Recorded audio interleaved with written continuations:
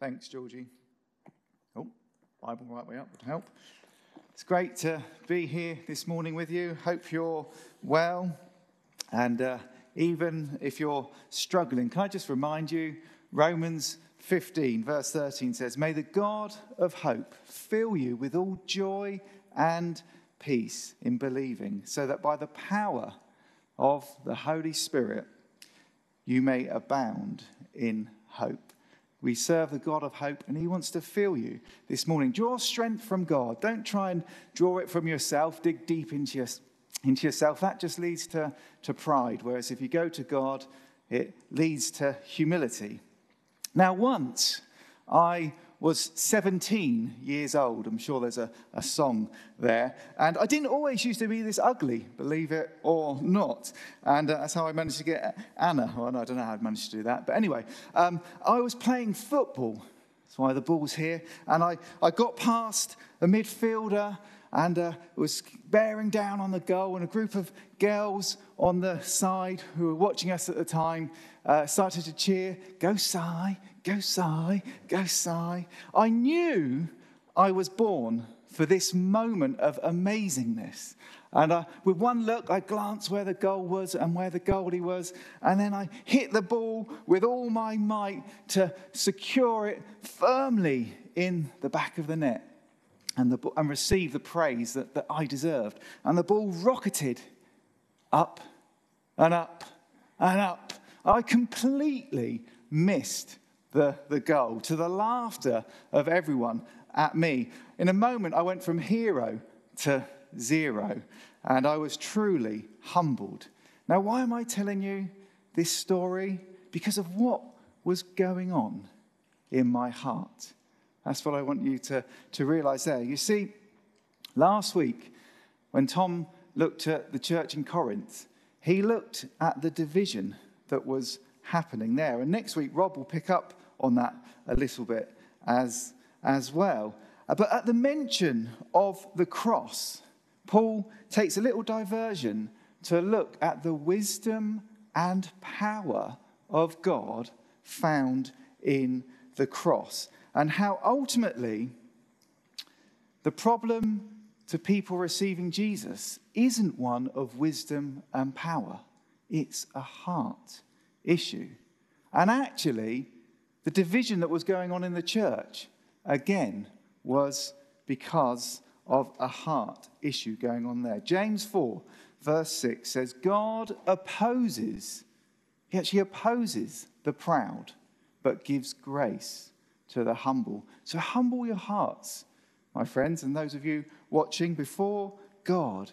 Because when your heart is right before God, then obedience to him naturally follows. Two quick points that I want to make to you this morning. Firstly, humbly trust God's wisdom. And secondly, grow in God's wisdom. So if you've got your Bible here this morning, can I encourage you to get it open, or if you've got it on your phone, to get it open. Actually, keep it open. It will appear on the screen behind me in a second. But if you've got it, keep it open, because I'll keep referring back to the text this morning. It says this in verse 18 of chapter 1 of 1 Corinthians. For the word of the cross is folly to those who are perishing, but to us who are being saved, it is the power of God. For it is written, I will destroy the wisdom of the wise, and the discernment of the discerning I will thwart. Where is the one who is wise? Where is the scribe? Where is the debater of this age? Has not God made foolish the wisdom of the world?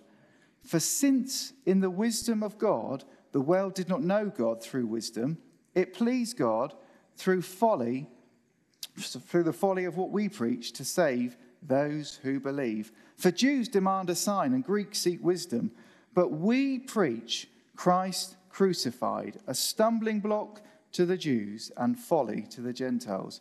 But to those who are called, both Jews and Greek, Christ, the power of God and wisdom of God. For the foolishness of God is wiser than men, and the weakness of God is stronger than men. For consider your calling, brothers. Not many of you were wise according to worldly standards, literally the flesh. Not many were powerful. Not many were of noble birth. But God chose what is foolish in the world to shame the wise. God chose what is weak in the world to shame the strong. God chose what is low and despised in the world, even the things that are not, to bring to nothing the things that are, so that no human being, no flesh literally, might boast in the presence of God. And because of him, you are in Christ Jesus, who became to us wisdom from God, righteousness and sanctification and redemption, so that, as it is written, let the one who boasts boast in the Lord.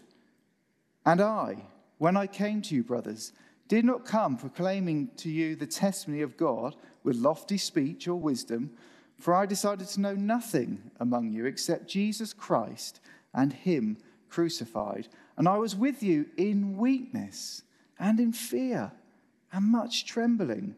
And my speech and my message were not in plausible words of wisdom, but in demonstration of the Spirit and of power, that your faith might not rest in the wisdom of men, but in the power of God. We'll stop there for the time being. You need to understand that the Apostle Paul, along with the rest of the New Testament, divides the world into two camps. Not Jew and Gentile or Greek. Basically, when the Bible is saying Gentiles or Greek, it means non-Jews. That's Old Testament. That's a division in the Old Covenant. Christ destroyed that wall of hostility, Ephesians 2 tells us, on the cross. Whilst Jesus does make it clear that salvation comes from the Jews in John 4, verse 22, he was referring to the fulfillment of God's purposes and promises found in himself. Jesus was and is the only way to salvation. The word of the cross, verse 18, or the Christ crucified, verse 23 and 22, that you'll see in here, is another way of referring to the gospel of Jesus Christ. What mankind could not do for God, God did through the man, Christ Jesus. Jesus was the only one to live a life fully pleasing God the Father. The rest of us have and do fail God regularly. We hurt each other and we abuse his creation that he's put us in charge of. There is no hope, as that video wonderfully demonstrated, of us making ourselves right before God. And yet Christ came. He lived that perfect life, fully pleasing God the Father, and chose to be crucified on the cross so that all who come to him and put their faith in him can be forgiven of the things that we have done, said, and thought that is wrong, and we can receive Jesus' righteousness before God.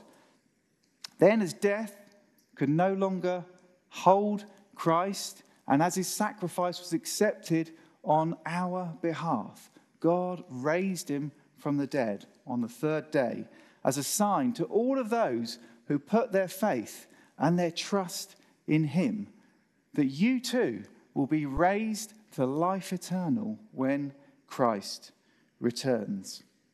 Those who ignore Jesus will face God's wrath and perish. Those who accept Jesus and make him their Lord will be saved from the judgment that we all actually deserve before God. What people do with this simple message, which verse 18 calls the word of the cross, is now the dividing line in history. Everyone in the Bible stands in one of two camps, regardless of race, gender, social status, what you've done. Ultimately, none of those things matter. What matters before God is whether you have surrendered your life to Jesus Christ and received his forgiveness, won for you at the cross. That determines whether you're being saved by the power of God or perishing. Verse 18, whether you're a sheep going to receive eternal blessing or a goat going to receive eternal punishment. Matthew 25. It's a little bit like this. Sorry, kids, I didn't warn you. Do you want to come up and join the bus up here? Beth, you don't have to. It's all right. Oh, you want to? Okay. I have to pick on you because you have to be the same household, you see, so to be close to me. So there you go. So actually, someone said this can be the steering wheel. Look at that. That's a steering wheel. That's for another illustration later. But anyway, it's like we're born on the bus of humanity. And the bus of humanity, because of our sin, because of our ancestors' sin, is going to destruction. That is what we're born on. But Jesus came, and he lived that perfect life, and he offers a way out to people, out of the bus going to destruction. And if we follow him, then, and we surrender our lives to him, then we leave this bus and we join Christ. The Bible calls it you're in Christ Jesus. You become a Christian. So do you want to follow me, kids? You're following Jesus. And then you go where Jesus takes you. You have to go exactly where he does, do what he tells you to do. If I was feeling brave, I'd do a commando call. But I won't. Anyway, well done, kids. Well done. Go under there, crawl under the chairs. But it could end badly. That's what it's pictorially like when we put Jesus as our Lord. We start following him and we leave the bus going to destruction. Now, this message, the Apostle Paul is clear, is folly, is stupid to those who haven't made Jesus their Lord. It was back then, and it is now to people. What, the death of some Jewish guy all those miles away, all those years ago? What's that got to do with me? How's that going to benefit my life in any way? There's nothing clever about that. There's no wise philosophy there to follow. The same resistance has come down through the ages. The message is foolish. It's just for the simple-minded. It's a crutch for the weak to help them through life. It's not academically rigorous enough for me. I'm more a scientist. These are all excuses that people make. To the Jews, they were expecting the Christ to physically conquer the nations around them.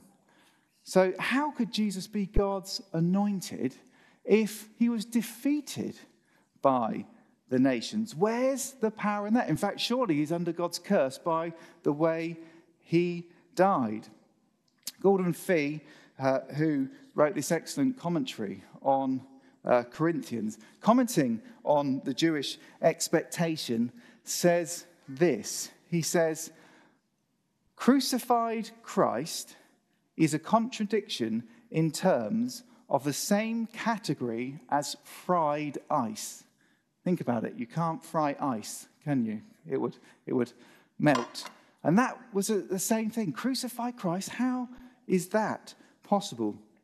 All of these objections, all of these arguments against Jesus can easily be refuted, and they have been since the Apostle Paul's time. But listen carefully. Fundamentally, the problem is not one of wisdom and intelligence. It's not one of signs and evidence either. It's one's heart before God that stops somebody believing. You see, in human wisdom and in human power, Paul makes clear the world did not turn to God. In fact, it builds up walls to justify him not being there. Romans 1 makes clear that it's obvious that there is a God because of creation. It makes it obvious that he is there. So everyone is without excuse before a holy God. Therefore, it pleased God to offer a way of salvation that seems foolish, that seems weak to the world. Yes, there is a place for debating and showing that Christianity makes a lot of sense, and there's tons of evidence, in fact, that actually back it up. But that doesn't lead to somebody putting their faith and trust in Jesus. Ultimately, the Bible is clear, it is a heart thing whether people accept him or not. Because as Anna's word said, and she didn't know I was going to say this, you have to come to God humbly, like a child, recognizing that you cannot save yourself. Not arrogantly coming boasting of your deeds. Oh, look what I've done. I'm great. Because even your great deeds count for nothing in the splendor of heaven. So remember this, my friends, when you're speaking to your friends, when you're speaking to your family and colleagues that don't know Jesus. Like the Apostle Paul, God hasn't called you or me to be a great debater or an intellectual genius. Hallelujah, because I'm not. He has called you simply to be a witness of what Jesus has done for you on the seemingly foolish message of the cross and what he is doing for you in your life now. That's why in verse 2 of chapter 2, the Apostle Paul uses the word testimony of God. Where do you give testimonials? In court, when you're a witness to something. Jesus says in Acts chapter 1, verse 8, you will be my witnesses in Jerusalem, in Judea, in Samaria, and to the ends of the earth. The Apostle John in Revelations 12, verse 11, writes this. They conquered the devil by the blood of the Lamb, that's the death of Jesus on the cross, and the word of their testimony. My friends, there is a time for debating things, but don't get distracted or put yourself down, because you're just called to be a witness of Christ, what he has done for you on the cross and what he is doing in your life now. Like the Apostle Paul, you may be filled with much weakness, with much fear and trembling as you bring this message. But don't let that stop you doing it. Like Paul, the kingdom of God powerfully advanced through him as he did that. And if you speak out, God will move through you in power. You might say, well, yeah, but oh no, not me. I'm not wise enough. I'm not clever enough. I'm not a particularly powerful person. I'm not a special person. I'm not of noble birth, nor were the Corinthians. And even if you are, it counts for nothing before God. What matters is being in Jesus Christ. And if you're in Christ, you have all you need to be a witness for him. William Barclay, in his commentary on this book, says this: Christianity made people who were things, slaves and just objects really, back in the Roman world, into real men and women, more into sons and daughters of God. It gave self-respect to those who had no respect. It gave life eternal to those who had no life. It told them that even if they did not matter to others, they mattered intensely to God. It told people who were worthless in the eyes of the world that in the eyes of God, they were worth the death of his only son. Christianity was and still is the most uplifting message in the whole universe. Verse 30 in here, Paul redefines wisdom for us from something that was cerebral, something that was just purely academic, to something that was salvific, something that leads to salvation. The NIV actually makes it clear when it adds in two words that aren't there in the Greek. It says, that is. It says, Jesus, who became for us wisdom from God. That is our righteousness, our holiness and redemption. True wisdom points people to Jesus because he's the one that we truly need. It's not something that's academic or purely academic.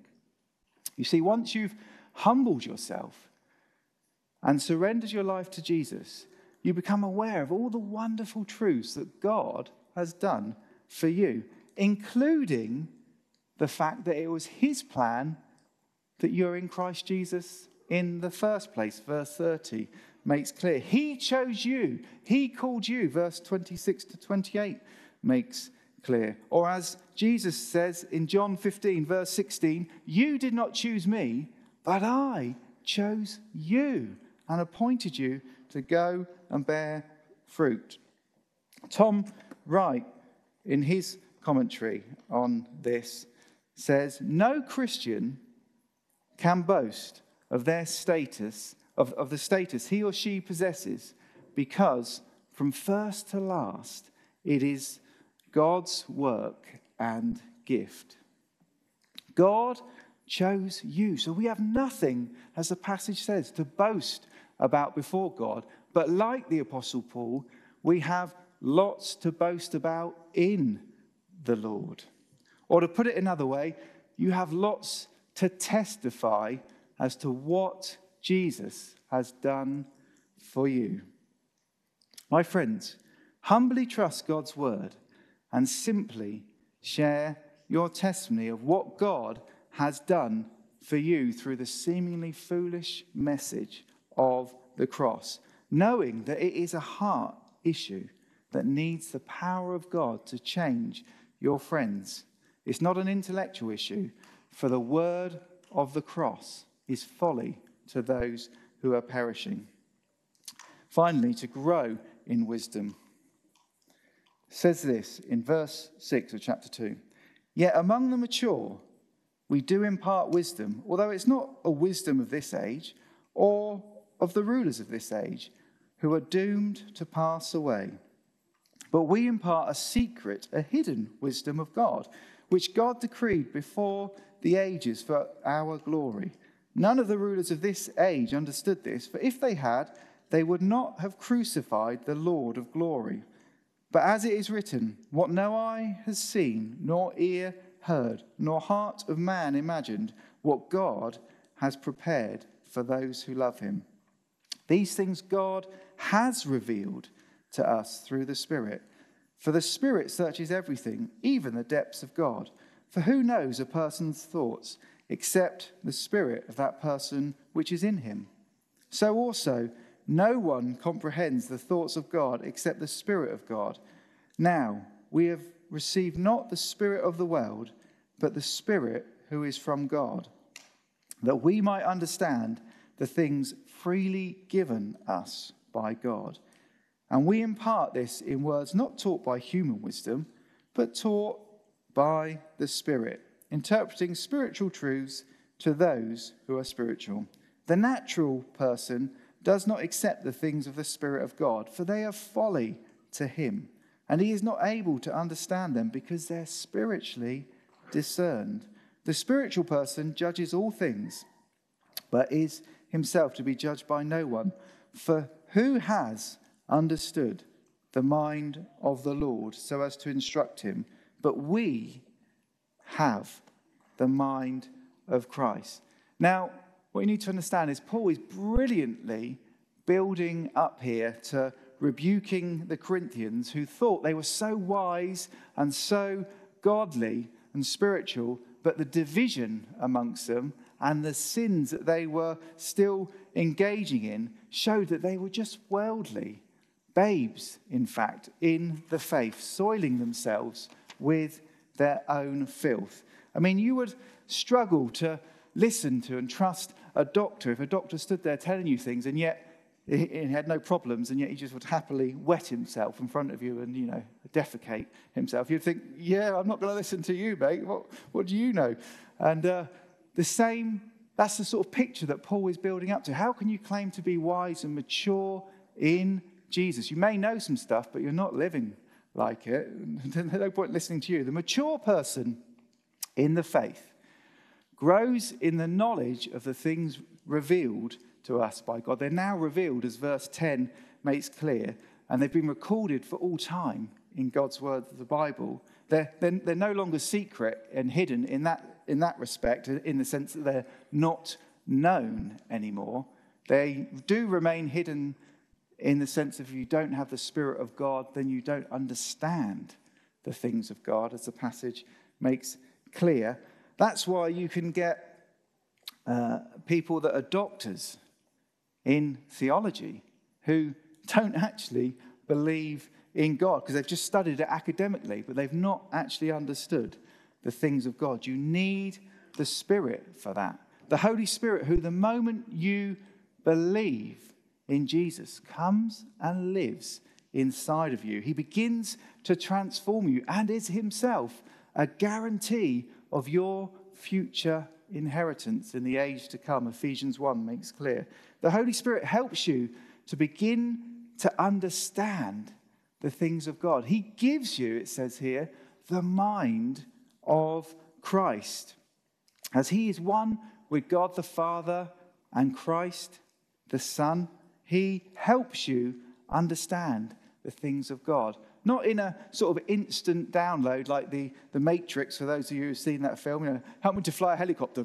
Oh, I can fly a helicopter now. It's not like, oh, God, help me understand the Trinity. Oh, I understand the Trinity. It's not like that. It's Romans 12, verse 2 says, be transformed by the renewal of your mind, that by testing you may discern the will of God.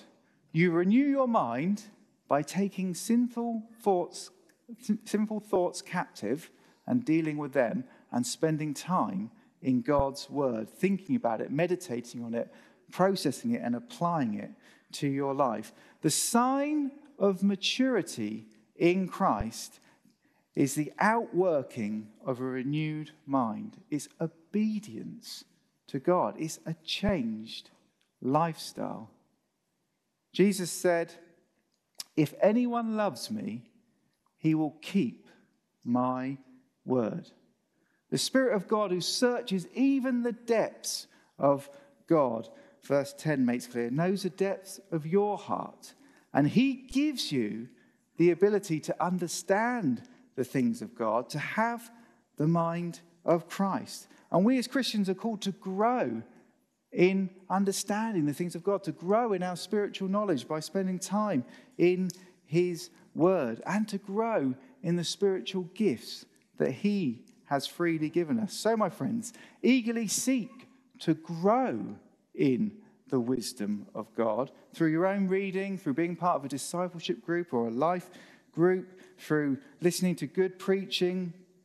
But make sure that what you receive from God, you allow to flow out of you in the form of a changed life for Jesus. Otherwise, you will just remain infants in the faith, immature in Christ, sitting in your own filth of the sin, just like the Corinthians. Graphic picture there, but that's the image that Paul is beginning to paint. So in conclusion, God's foolishness displayed in the cross of Christ is wiser than human wisdom. So humbly trust God's wisdom for your life rather than seeking your own. Seek to grow in God's wisdom through living for Jesus by the power of the Holy Spirit. Let's pray. I invite the band back up while I'm praying. If you're here today or if you're watching online and you don't know Jesus, you've never surrendered your life to him, or you have and you know you've walked away from that, and you want to recommit your life to him, or you want to commit your life to him, you want to get off the bus going to destruction and get on the bus that follows Jesus, that leads to glory, and just pray this in your heart along with me. Heavenly Father, thank you that you love me enough to send your Son to die on the cross for me. Please forgive me of all that I have done that offends you. And through the power of your Spirit that raised Jesus from the dead, help me live the rest of my life for you. In Jesus' name I pray this. Amen. Amen. If you prayed that, please, if you're here, come and grab me afterwards. I'd love to speak to you. If you're watching online, then contact the church office. We'd love to keep in touch with you and help you in your first few steps as you start walking and living for Jesus. For the rest of us, I'm just going to pray for the rest of us now as well, that we would know more of God in us and that we would grow in wisdom, not just up here, but in a changed life. Lord Jesus, thank you that you do have the best for us. Thank you that your ways are higher than our ways. Thank you that your ways are so much better, Lord God. And while sometimes they may seem strange to us, Lord God, thank you that you know the best for us. And Lord, we trust you. Lord, I pray for your people that you would help us to just know you with us. You would help us to follow you, help us to keep in step with where the Holy Spirit is leading us. Lord God, you would help us to grow in you, Lord God, not just in knowledge, but in dealing with that sin that so easily entangles our life, so easily encroaches on our thoughts, Lord God. Help us, Lord. Thank you that you've given us the power to deal with it, Lord God. And I pray you would help us to break free from sin, Lord God, as we trust you. I even just feel there's some people here that there's a repeated sin that you struggle with, and God is just going to give you the power to break free from that even now. Lord, fill us with your Spirit. Lord, we need you. We recognize our complete dependence on you. So fill us afresh, I pray, in Jesus' name. Amen.